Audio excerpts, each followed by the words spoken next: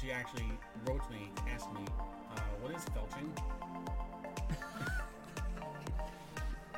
Yeah, it She's sounds so, like... she's so cute. She's like a year older than I am, but she's still so innocent. I could have shown her.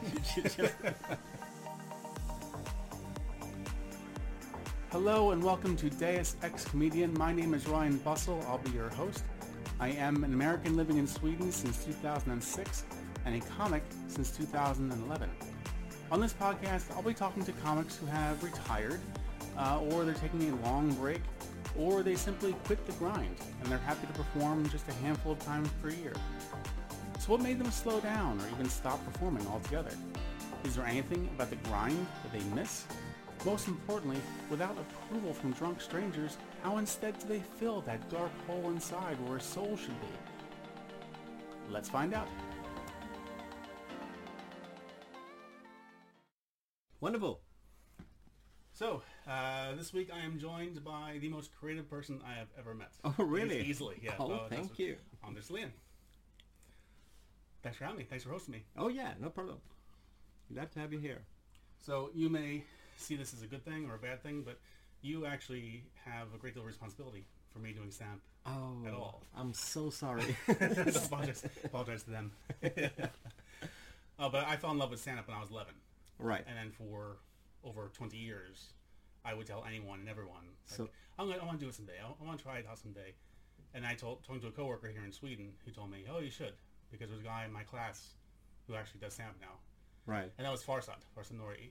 So you were just 11 when you got molested by stand-up for the first time. Well, it was during the comedy boom of the 80s. It was on right. cable TV. It was everywhere. Yeah. So I just fell in love with Sam Kinison, even like Andreas Clay, like Robin Williams, and too many more to count. Yeah. Because it's everywhere.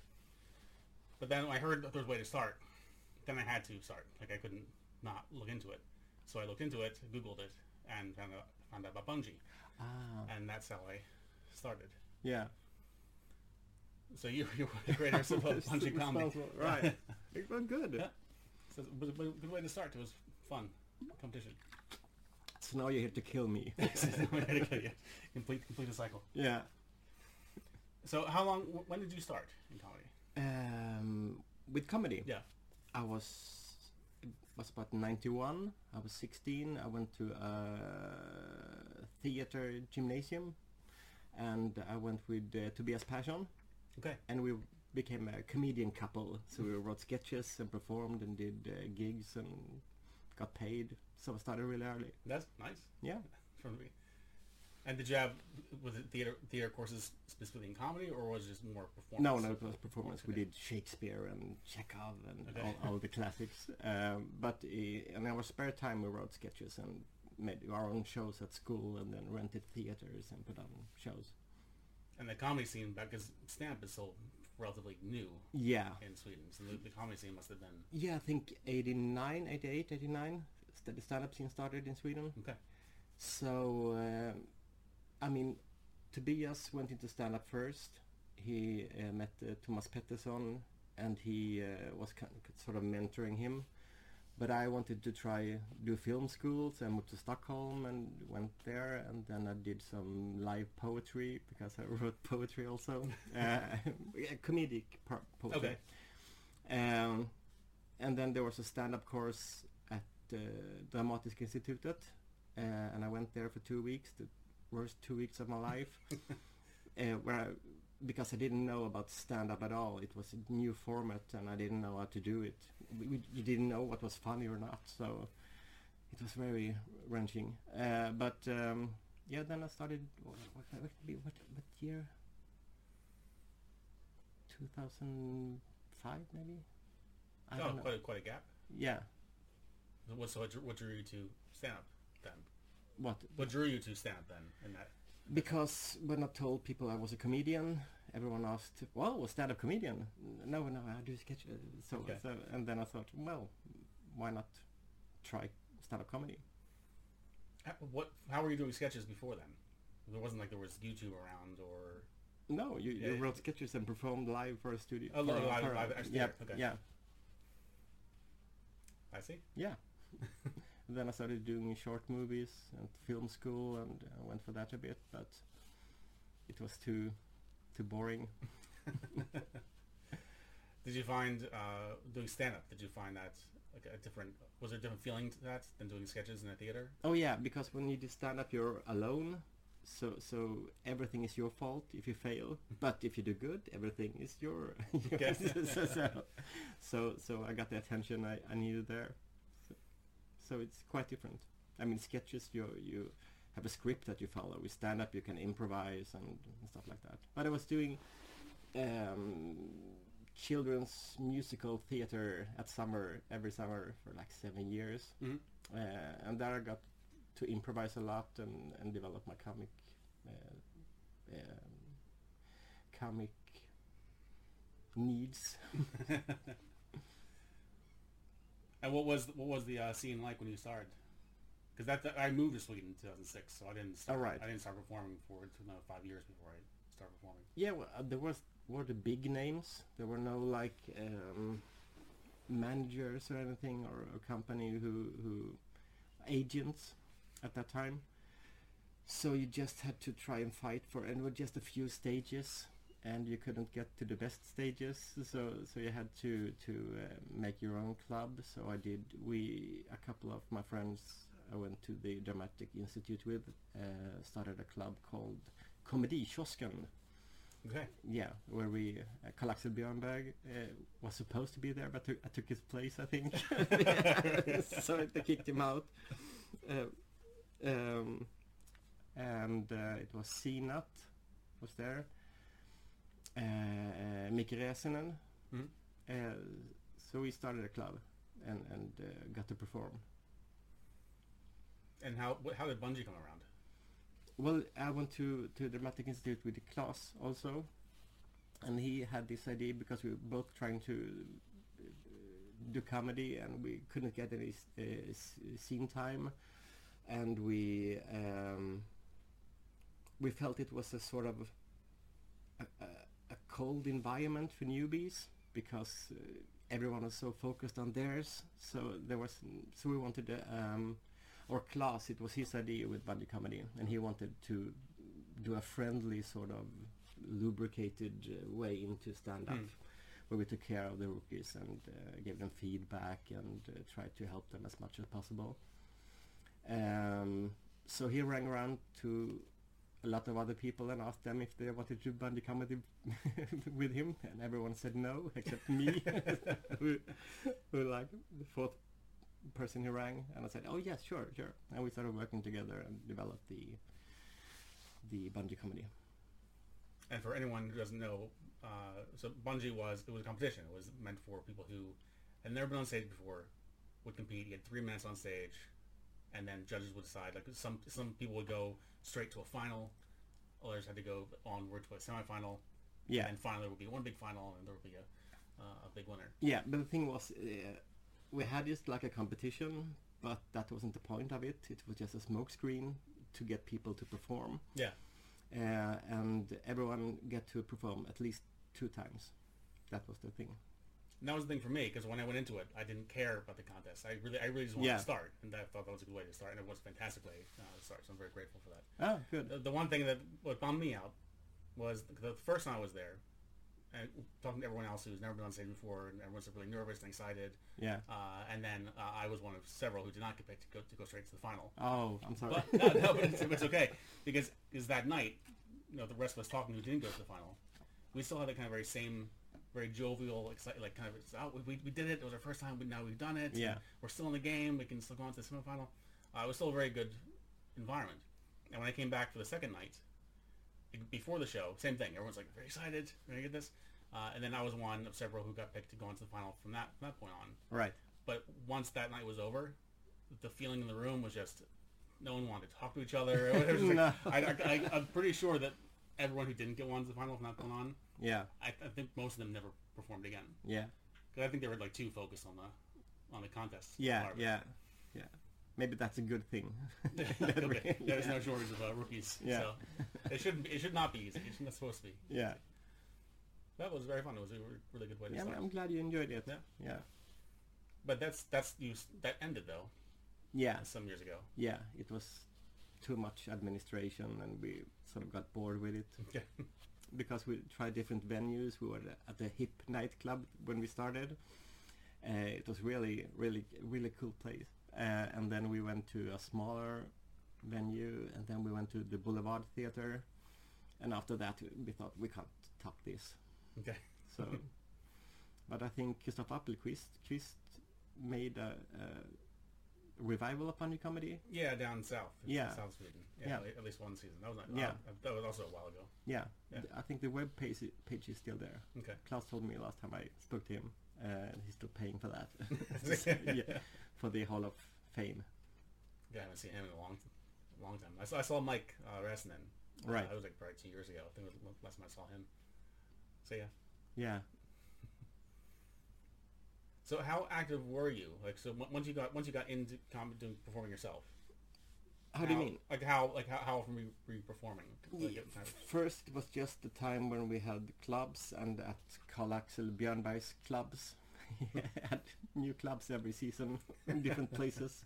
After they got to know him, they moved on. But I'm really grateful for him. He just, I mean, he did clubs just to perform because he couldn't get gigs anywhere else. Yeah. Because he maybe wasn't so good. But he did a lot for stand-up because he made clubs and had to fill the empty spots somehow so he could perform and sing and whatever he did. I was very grateful to him too because of Copperfields. That started. Oh right. That started. I was actually just telling someone that recently. Yeah. If I chose this format for this podcast, but if I didn't do this format, I could have an all Copperfields formats just to tell stories from that place. It was the worst. Yeah. But it was the best. I love it Yeah, so much. yeah, yeah. The thing about his clubs that they were so bad, but it really made you develop as a comedian. Absolutely.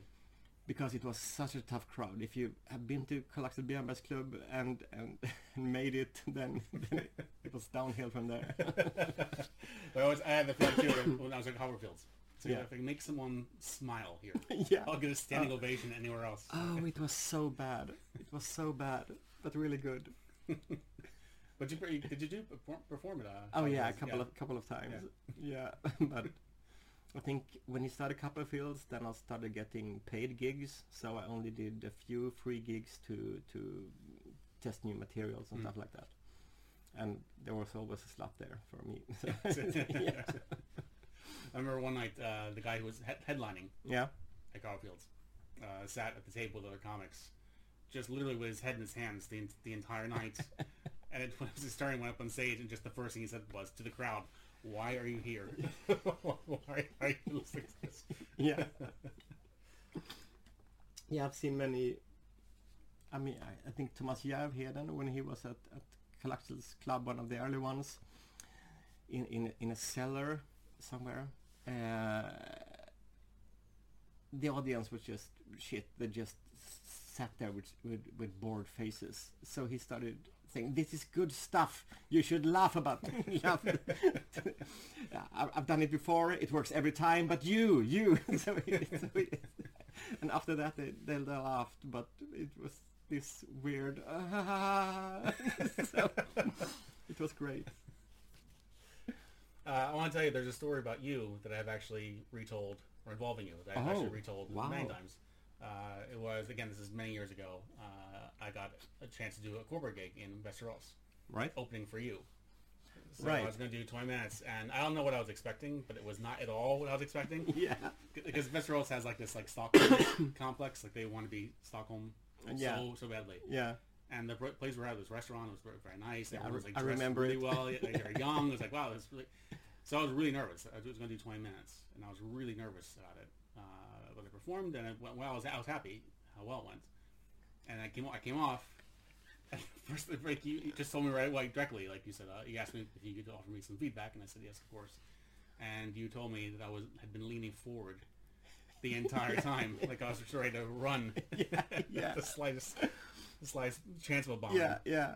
And I've thought of that many times, like since. Like there's been times I've been performing, and I just consciously think just kind of roll back my Yeah. heels a bit, and it's like turning the volume up on the audience. Like you can actually feel them relax, like laugh Yeah. more Yeah. just by doing that. Yeah. But I told that story many times to rookies, just because one of the things I love about stand-up is that there's so much to think about. Yeah.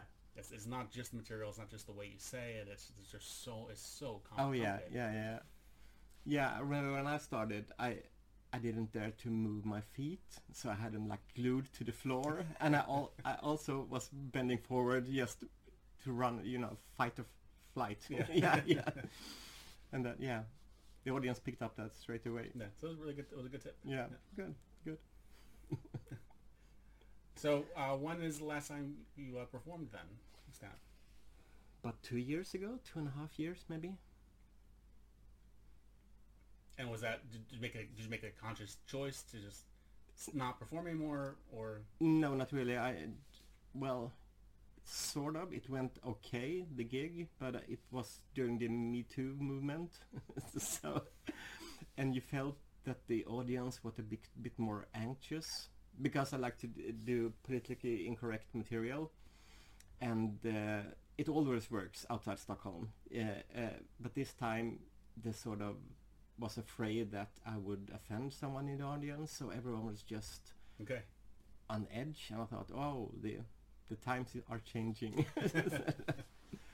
but also I thought I was quite finished with stand-up. I mean, I've done it for like 15, almost 20 years, and I've done all the venues. I've been on television, and I made a big tour in Europe in 8 countries, and I thought, well, I've done it. Now it's just repetition and more or less. So I thought, well, art maybe. So was there something you were getting out of it before that you were not getting out of it Yes, now? I didn't get the same nerve on stage because I knew the jokes I had, they worked, and so there wasn't this edge on it anymore. I don't say I was too good, so but and then if you want, and I was getting older too, and I couldn't rely on the naughty boy charm as much as I could before, and I started reading more books, and I started to get interested in other stuff. I mean, life is short, so I've done comedy. I teach comedy. I can do comedy. Now it's time to explore something else with humanity. And do you feel you're getting the same kick from other things, or maybe Oh more yeah. so? Oh yeah. I mean, doing art, I'm sort of a newbie there, even if I've done it for like 20 years. So there's so much technique, so much to explore there, and I mean music and growing plants and learning about spices and stuff like that, and travel the world, meet different cultures. And I don't have this, I mean, I don't care what people think anymore, as I did when I was younger. Then you want to get loved or get a reaction of some kind, and I just don't care anymore. So It must be very freeing. yeah, it was. I mean, I think it all started when I started traveling the world and meet different cultures and stuff like that, and explore spirituality in different ways, and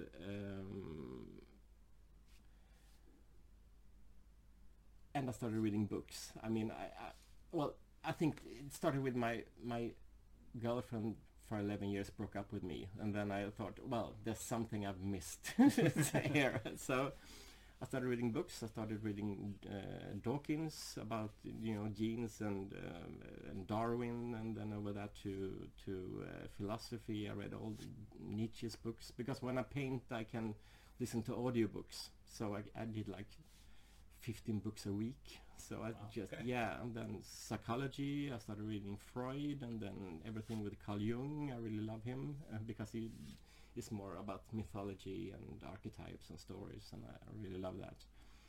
So I started healing myself and understand about what is this place we are in. Well, it's amazing.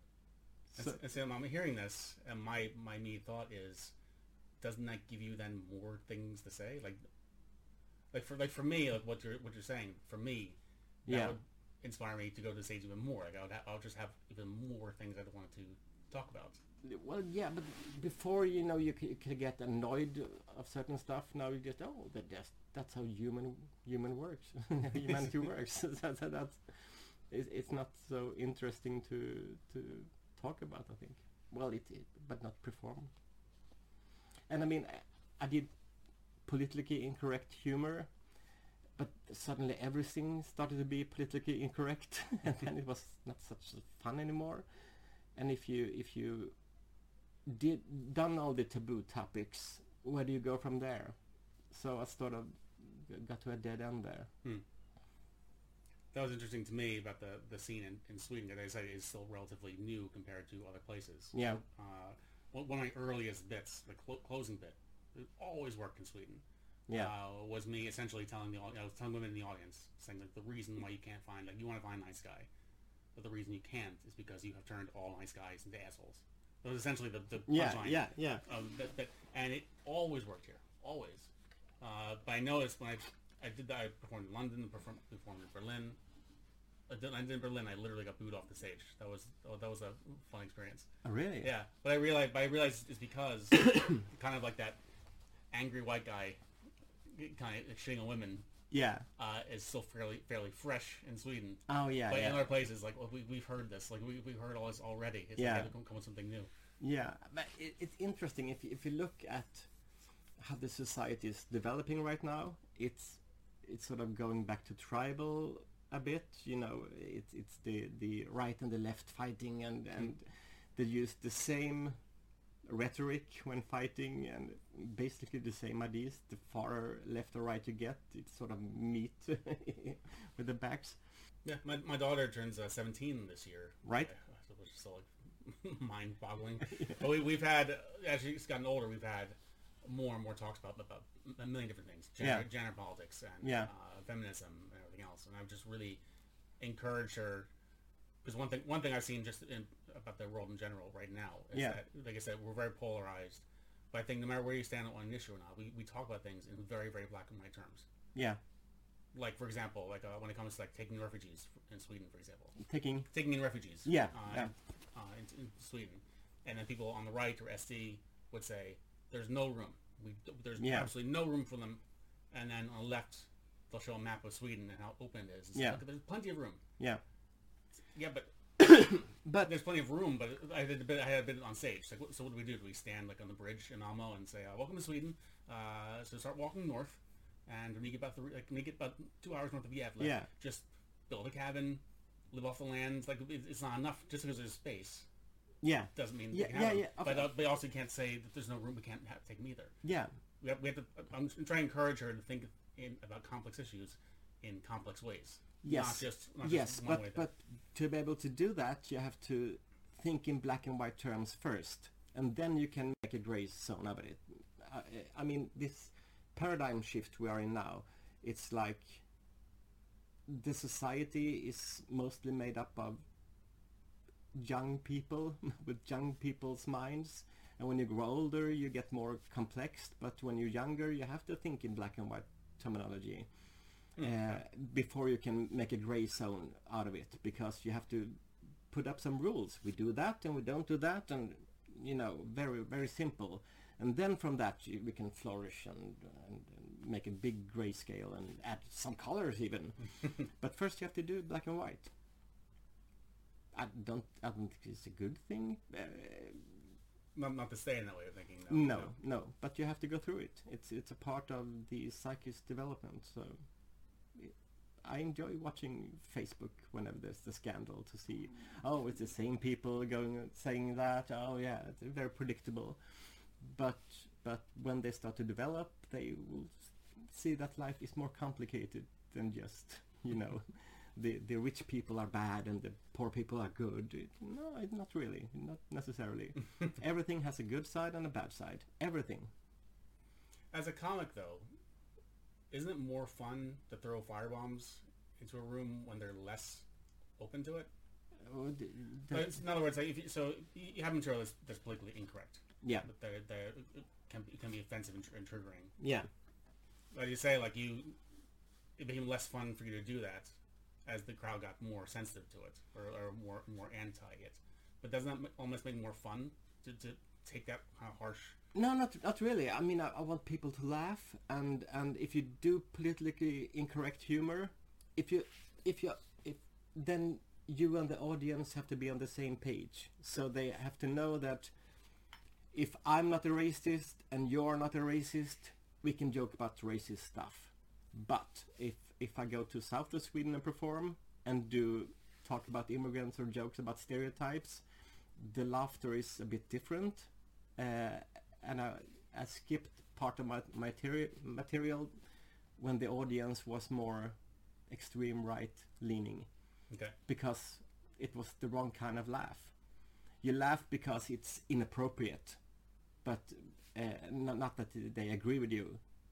Do you understand? Yeah. So the audience have to know that he's a good guy, but what he's saying is outrageous. We know we're on the same page. But if you don't get that connection with an audience that are too into identity, then it's more difficult to joke about politically incorrect stuff. Because they can suspect me of, oh, he means that. Maybe he has sex with his mother. Maybe. I don't know. Do you? Not anymore. She's dead. So, Okay. Yeah. but that doesn't stop me. Yeah. No, I would just think that there might be some challenge in that for you then. Yeah, but then you have to explain the rules before you start doing comedy, and then the joke dies. So no, I don't. You can do it probably, but it's when people are more political, then when people are more anxious, they have a harder time to laugh about politically incorrect stuff. Okay. For me, from my point of view, 'cause there's always that conversation about is PC bad for comedy? Like there are comics, famous ones like Chris Rock or Seinfeld. They won't perform in colleges anymore because they're too sensitive. Yeah. And from my point of view, I actually think PC is good because I think it makes us work harder. Because I really think you can joke about anything. I think nothing's taboo. Yeah. You can joke about anything, but the tougher the subject, the better the joke has to be. Like before, it would be enough just to say shocking things. That was enough. Yeah. And now the audience is like desensitized to that. Yeah. You can't just say shocking things. They actually have to be like better written, smart material. Yeah, sure. That's a point in that, absolutely. But I mean, politically correct should involve politics and not ordinary people. But I mean, if people are uncertain who is friend or foe, then they have a harder time to laugh because they try to identify, is this a person that are good or bad? And that's the black and white thinking. And that's not good for comedy because you have to have nuances. You have to have taboo to break them. I think there should be some responsibility on the audience also to know what they're there for, to know what they're in for. Yeah, but I mean, whenever it's leaning too much to politically correct, then there's always a backlash. Everything's tried to the universe doesn't try to even things out. It's try to, in the most efficient way, keep things going, keep movement, keep it spinning. So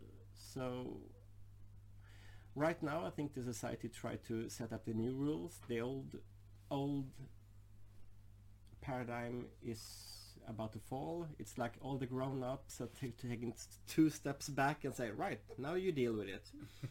And see what happens if you try that. We tried that before, but you have to try it to learn. So I think that's what's happening right now. I mean, I have so much problem with bosses that are a bit too young for their responsibility, and they try to we try to figure things out, and I think every new generation have to try to figure things out.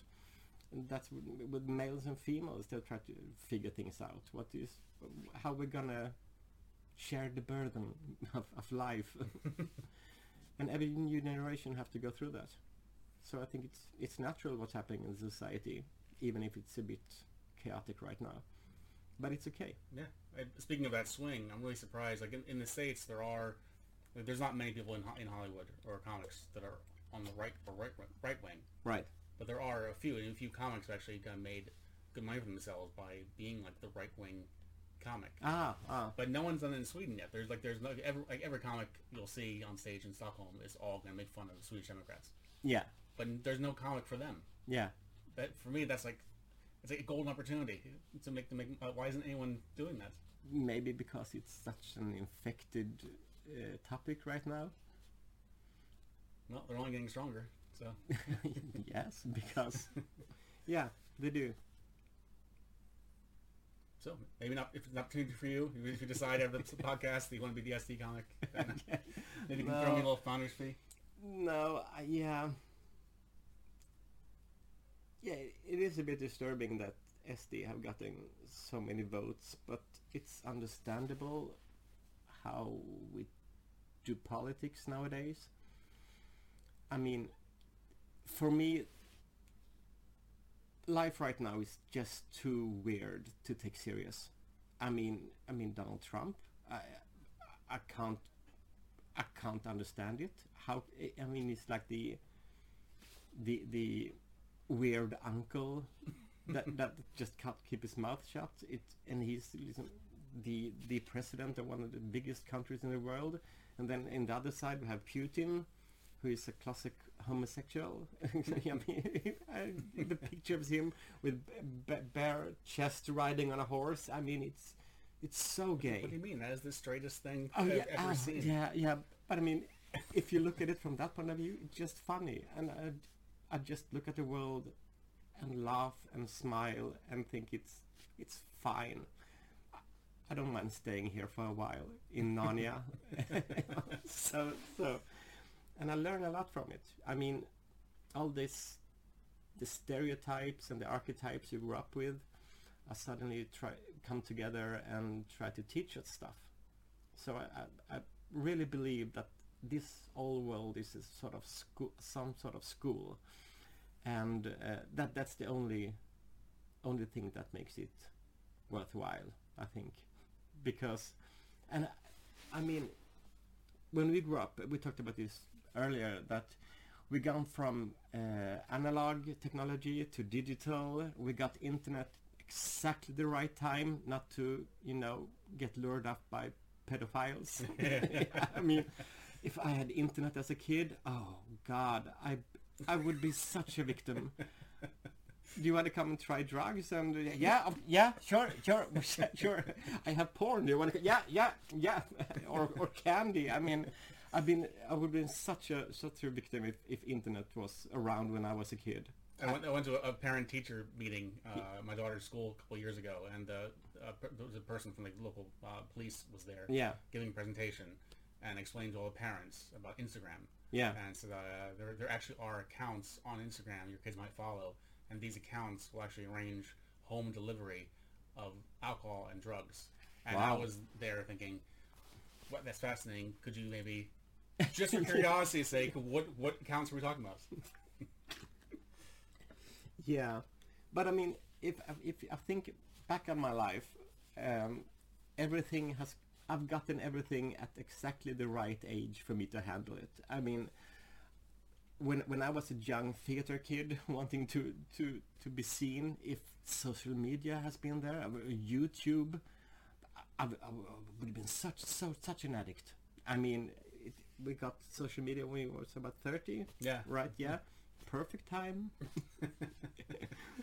Perfect time. That's a good point. Yeah. My parents being on Facebook, and like my father, he wrote in all caps. Yeah. For years, because he just couldn't be bothered to type lowercase. Yeah. So, right. Yeah. Oh yeah. Oh yeah. I remember when I was a kid, like when I was very young, playing the original Atari. Yeah. A stick and one button. Yeah. And that was more than my parents could handle. Yeah. Or, Yeah. Or like saying that like set the clock on the VCR. Yeah. That was also too complicated for them to handle, so like I had to do it. Yeah. I remember thinking even then, Yeah. Like, I wonder what it'll be like. I wonder what will be around when I'm older. That'll be like just as easy for my kids Yeah. as this is for me now, and I'll be the opposite. That happened a long time ago. That happened a very long time. Now controllers have a million buttons. Yeah. Yeah. I had actually a friend of mine was a teacher, and even before like iPhones, when it was just like texting on the Oh yeah. buttons, Yeah. she said like she'd be sitting in front of class and she'd be looking out over the class and she would see all the kids just like twitching because they had their phones in their pockets and they were actually texting each other without even looking at the Yeah. screens. They just like figuring out the buttons, just twitching. That's more than I can handle. Yeah. Yeah. I mean, my girlfriend is 12 years younger than me, and she can text with her thumbs, and I just find it so amazing because I can't do that. I'm still the, you know. I actually read that. I forget the age was. This is years ago now, but I think it was like age, like if you were like 35 or older at the time, Yeah. you had to do that. You were texting with your finger, Yeah. but before that, texting with your thumb. Like it was actually saying that this has affected evolution. Oh right. Yeah. Right. Wonderful. Yeah. I can't wait what's gonna happen next in the world. I mean, this pandemic, it's just amazing. I mean, how people, I mean, when everyone get the vaccine, when the pandemic is over, I mean, people are gonna go out on raves and they're gonna fuck everything, and it's just gonna be a big orgy. Yeah, people were saying it's the roaring 20s. Yeah. All over again. And I think that's part of the big plan. It's been interesting. The pandemic has been interesting for me because I'm living like just happily living in the one country that's like shown in Western media. I was like, oh my god, how can Sweden take this like approach to Yeah. not lockdowns? It's crazy. Yeah. I was in the U.S. last summer, and there it's mask all the time. You go to the grocery stores, and the aisles are actually one way. Ah, right. So if you see something that's right there, you need to walk all the way to one side of the building to the other to get that Yeah. one thing. But there's definitely a feeling. I was in New Jersey. There's definitely a feeling though, like you have to wear a mask. Yeah. My uncle, when he heard about the kind of Swedish approach, that no one was wearing masks or doing anything, and he was just like, "But don't they care about each other?"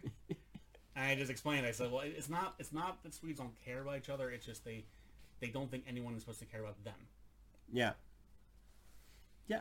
As I said before, it's like all the grown-ups taking 2 steps back. Like, see how the kids handle it. Let's see how they do. I mean, we're out in the woods now, trying to get home. Did you get corona yet? No. No, No. not me either. I've been told that I'm not cool. Yeah. I've been commuting. I don't know if I got it. I mean, the symptoms, for some people, they don't show at all, and for some, they die. I mean, there's just so much information there, and it's a jungle to try to make sense of it all. Yeah, my father got it. My stepmother got it first, and she was really sick. Yeah. So when she got tested and found that she had it, then he went to get tested to see if he had it, and the test came back, yeah, you have it.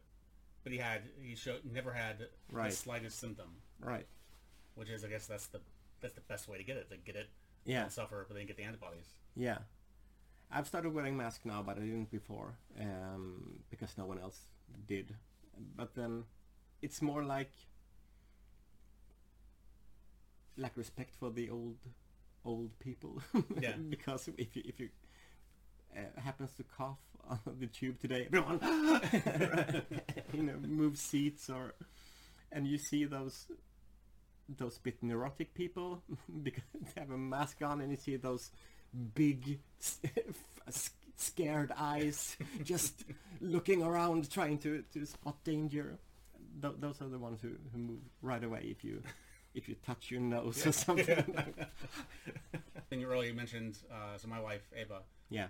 this is my first time in your place. Right. It's a very nice place. Thank you. You mentioned that my wife was here at some point. Yes. And I believe she was here. She did a gig with you, and A gig. a gig. Yes. Yeah. But it was some road trip. She was with you, and she was with who else was there? Maybe Thomas Jarvaden All right. and someone else. Okay, long story short, you had all had a conversation in the car about different things, but she actually wrote me to ask me, what is felching? Yeah, it She's sounds so, like she's so cute. She's like a year older than I am, but she's still so innocent. I could have shown her. She just. I don't think she's went to my place after that. I think it was my birthday, but you couldn't come. Apparently, Okay, yeah. I'll check with her. Do so.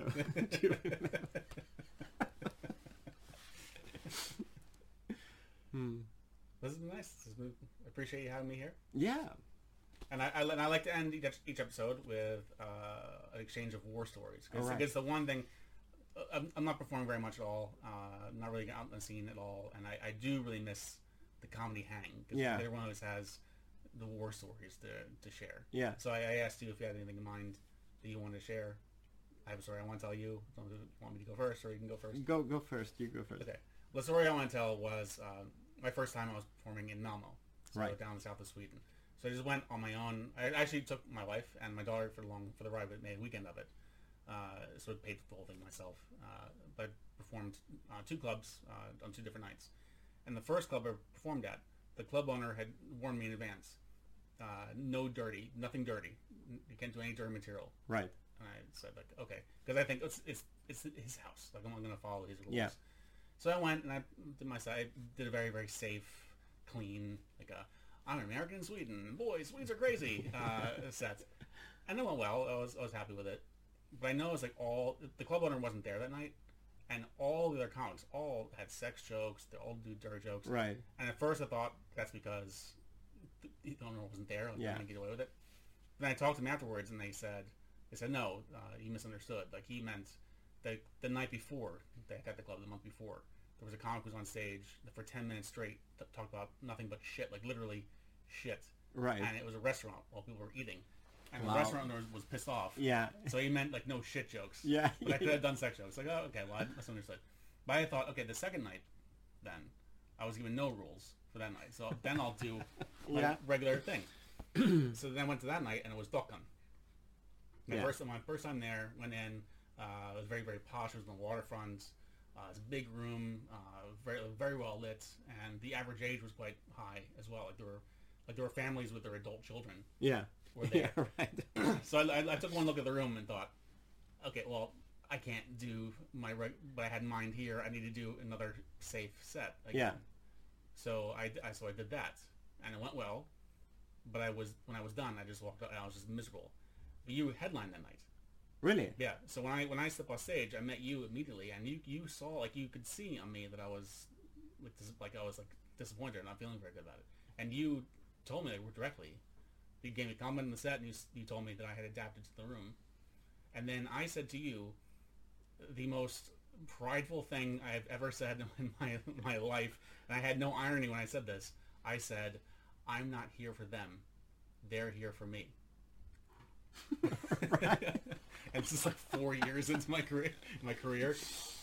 The thing is, though, that you went on stage at night, and I knew you were stressed because I think you were going to catch a train that night, so you were like in a real hurry. All right. Yeah. To leave.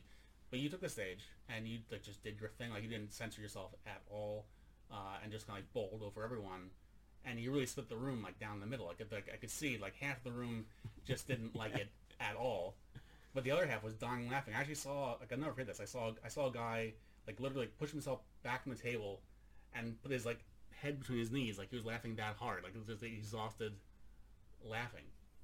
And when you're done, they talked to the club owner, and the restaurant owner was there, and they were all really happy with their set. They were like really thrilled. And ambition is one thing I talk about on the podcast a lot, because I've never really had much ambition when it comes to stand-up. Right. But that is, to be at that kind of level where you were then, to like just be able just to do your thing and not worry about the room, not worry about anything else, just do your thing and be celebrated for it. Like, that's a level that I would very much aspire to be. That's where I like to be. Oh, well, thank you. Yeah, but I do adapt to the room. I do. Okay. But I don't censor my material. I try to make them follow me. That's the thing. Well, I remember talking to you about that, but this night, and you had actually said, like, if you weren't in a hurry to leave, we probably would have maybe toned it down or adapted more. But you were like kind of watching the clock. It's like, let me get through this real fast. Oh, wow.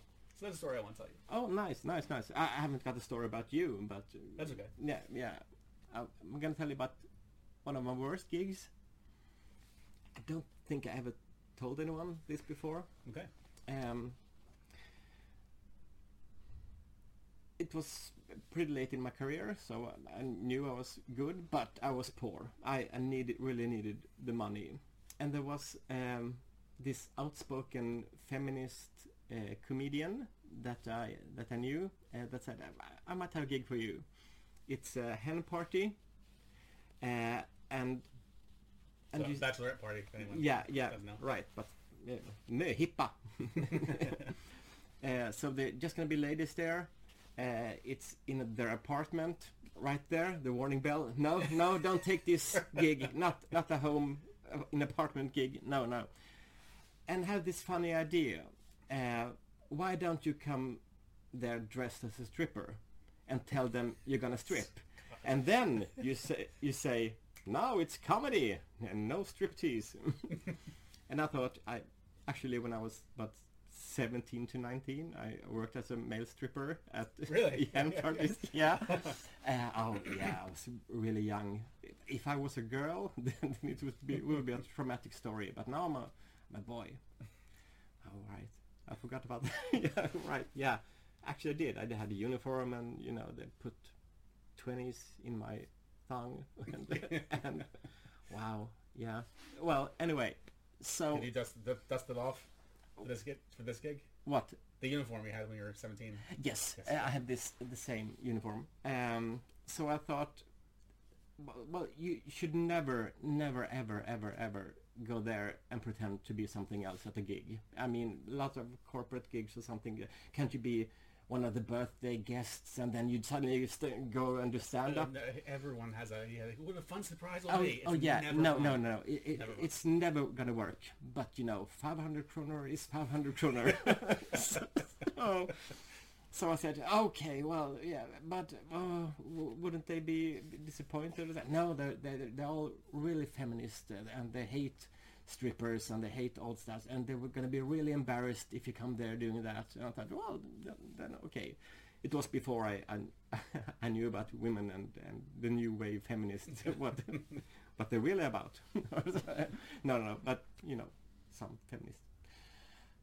So I went there in the apartment, went all the way there in my uniform, sat in the tube, and I came there, and and they let me in, and I said, right, I'm the male stripper, and I saw this chubby girl in the corner with colored hair and nose ring, took up her webcam, her cam, and were filming it, and I thought, these women aren't shocked at all. Actually, they looked quite into it. And I thought, what kind of equality is this? So I thought I have to up my game. So I said, well, and after I strip, each and one of you get 10 minutes with me in the bedroom. And we don't have to have sex. We can just talk or something, anything you like. And I thought that would shock them. No. They just sat there, and I saw some of them, especially the girl with the camcorder. She was planning her 10 minutes. She was really...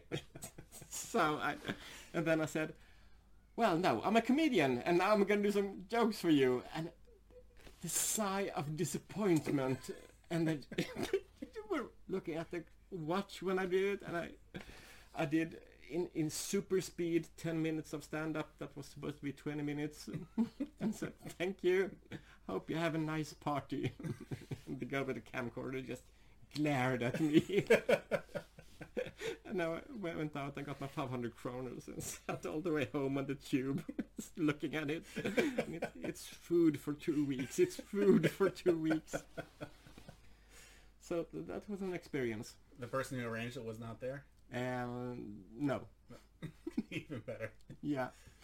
But you're here to learn in this school of life, and I really learned a lesson there about women. Was that your final gig? No, it was not. It was not final gig. That's good. So leave that bad taste in your mouth. Yeah, no, I done lots of strip shows after that. Well, thank you very much. Thank you for having me. Anything you want to plug? No, not really. No, follow me on social media. Find me. Look up my name, and maybe I'll add you. I don't know. That's the one like refreshing thing. Talking to most people I talk to who are not doing anything right now. Right. Like, do you have anything plugged? No. No, That's no, good. right. That's nice. That's good. Yeah, I'm painting. I'm gonna do an exhibition this year, maybe with icons. First time I'm painting on canvases, so there will be things to sell. But we'll see. Follow me on social medias, and I'll say when it is, if it is. I don't know. I don't care. Thank you very much. Thank you. Thanks.